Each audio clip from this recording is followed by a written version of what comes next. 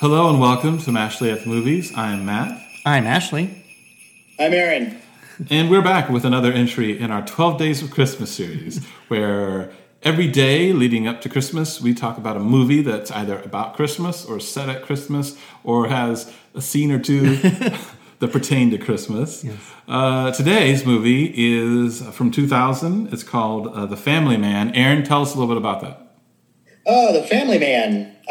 This movie stars Nicolas Cage and Téa Leoni, and it's kind of strangely a reverse It's a Wonderful Life. The general premise is that Nicolas Cage he's a businessman, Wall Street type, and his job is the only thing that he cares for.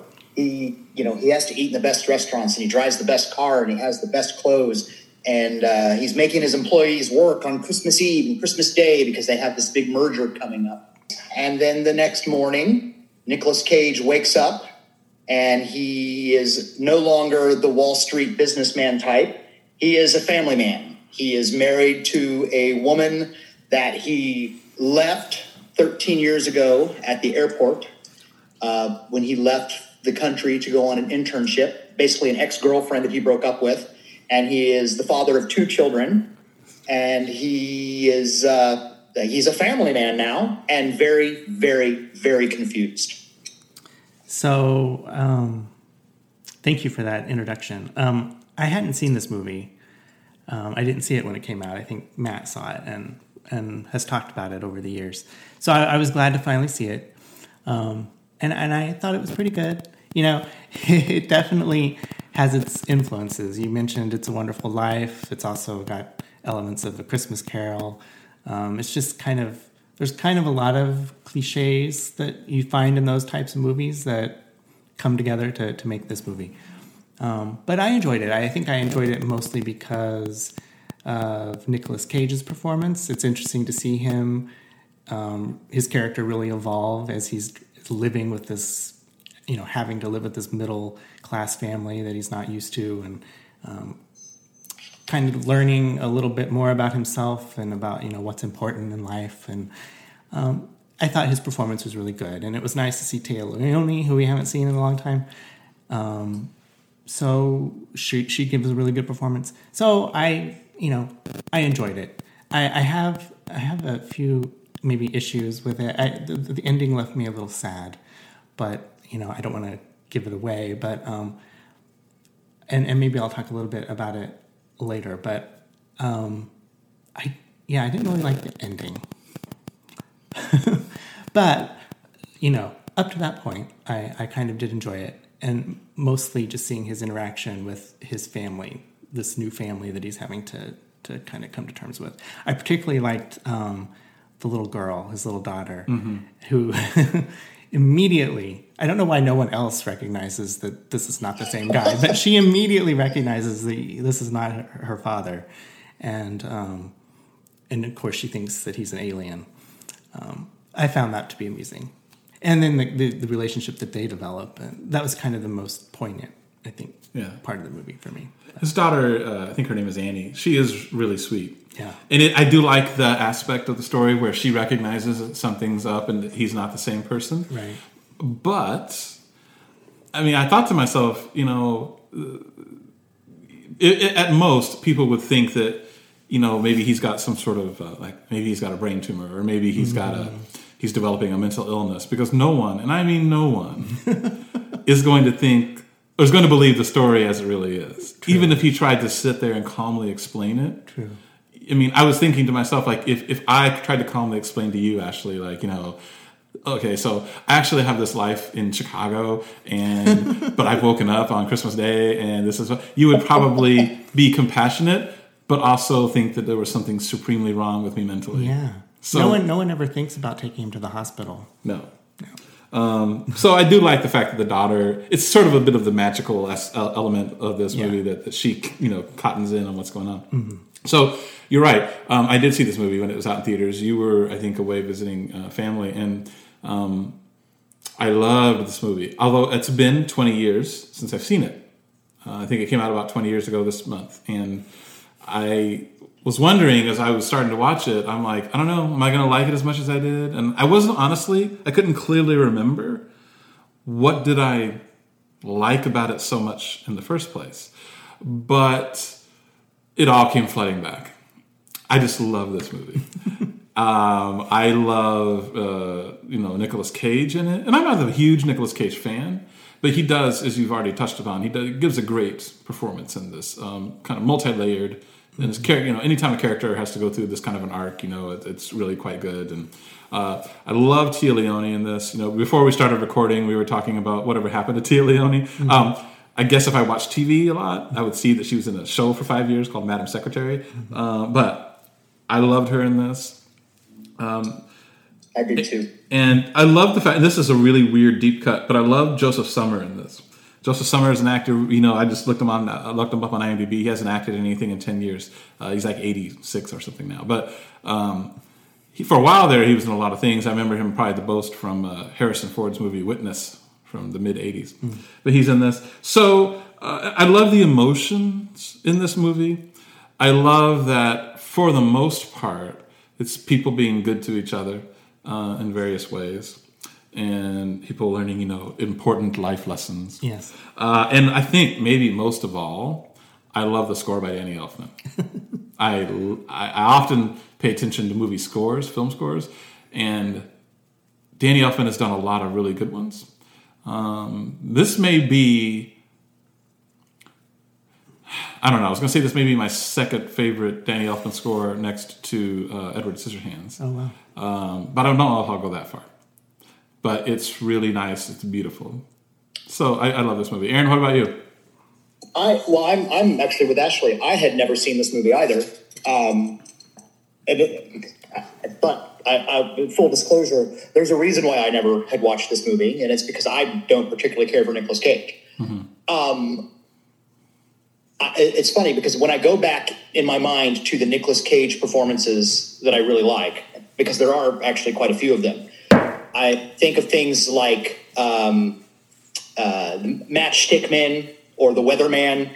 I'm looking at like Moonstruck, Raising Arizona, where there's something kind of I don't quite know the right words. There's something not quite normal necessarily about the characters that he's playing. They're a little on edge, and of course through a good portion of the first 3/4 of this movie, he's just so befuddled trying to figure out what is going on. That he's very confused, and he pulls that off really well. I think he's very delightful in this movie, and it might be one of my favorite performances of his. To add to my list of performances of his that I really like, this one very quickly went to the top. Neither one of you said anything that I would disagree with. I was actually going to mention the score because I thought the score was really neat, to the point of finishing the movie and then looking up who did the score and then being surprised that it was Danny Elfman, because it didn't sound like a Danny Elfman score to me. And one of my favorite Christmas movies is The Nightmare Before Christmas. I am well versed in Danny Elfman music and what his music should sound like, and it didn't sound like an Elfman score to me. You guys both touched on things that I would have, talked about. I really love the little girl. I really love Téa Leoni. I thought that Nicolas Cage and Téa Leoni had really wonderful chemistry together, and that only got better as the movie progressed. I think this was a good time of year, or not necessarily time of year, but a good time to watch this movie because it's a very charming film, and it made me feel good. It made me feel happy. I don't know that I found the ending as sad as Ashley did. That's interesting to discuss that. But like I said, I found the movie to be very charming, and it's one of those movies now that I'm kind of. I wish I hadn't been so quick to judge it 20 years ago, because I think I probably would have. This is probably one that I would have been watching this time of year repeatedly over the years. Mm-hmm.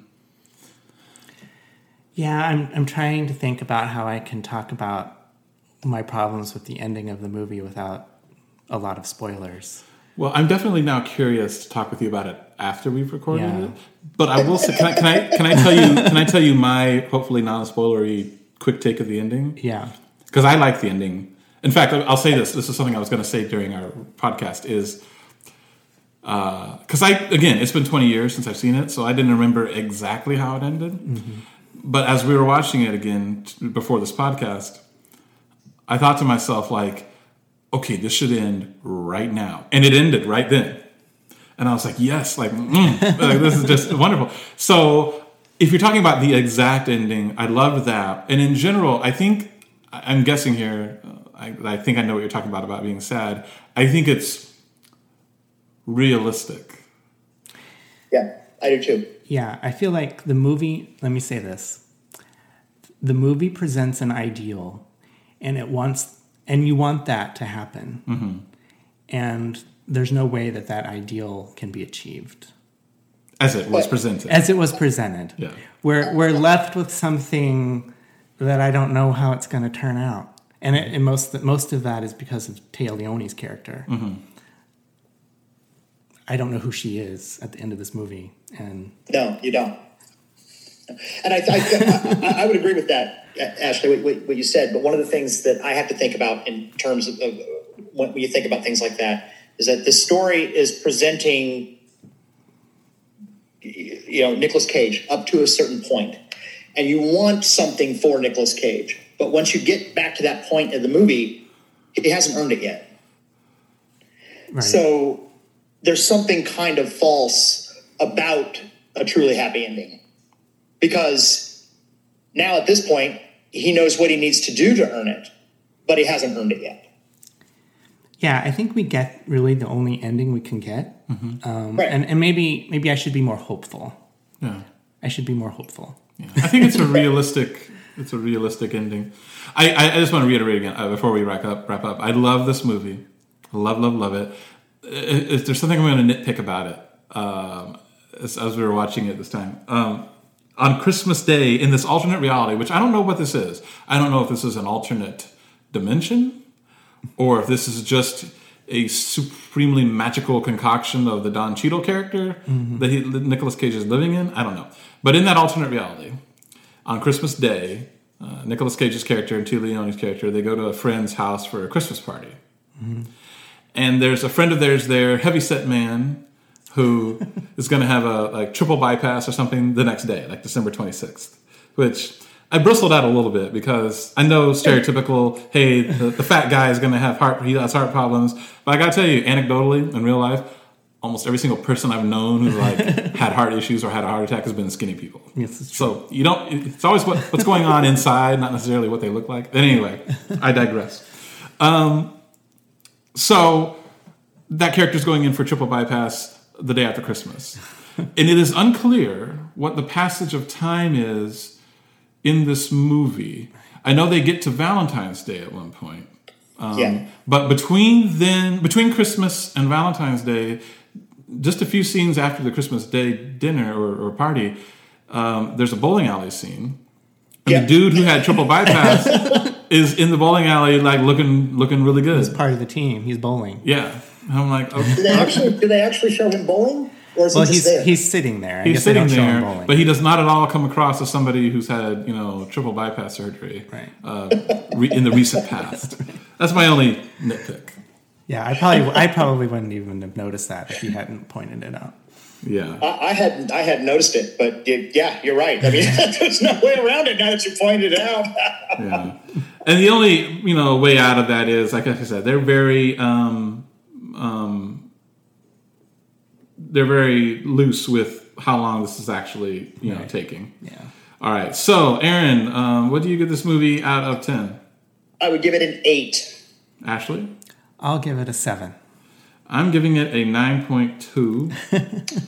So our score is an 8 somehow. Okay. Now, this is total BS, but the Rotten Tomatoes critic score is a rotten 53%. Oh, dear. And the audience score is 67%. I think it's better than that. Yeah. It's an 8 from us. I think it's definitely better than that. All right. Thanks for listening. Thank you. Thank you.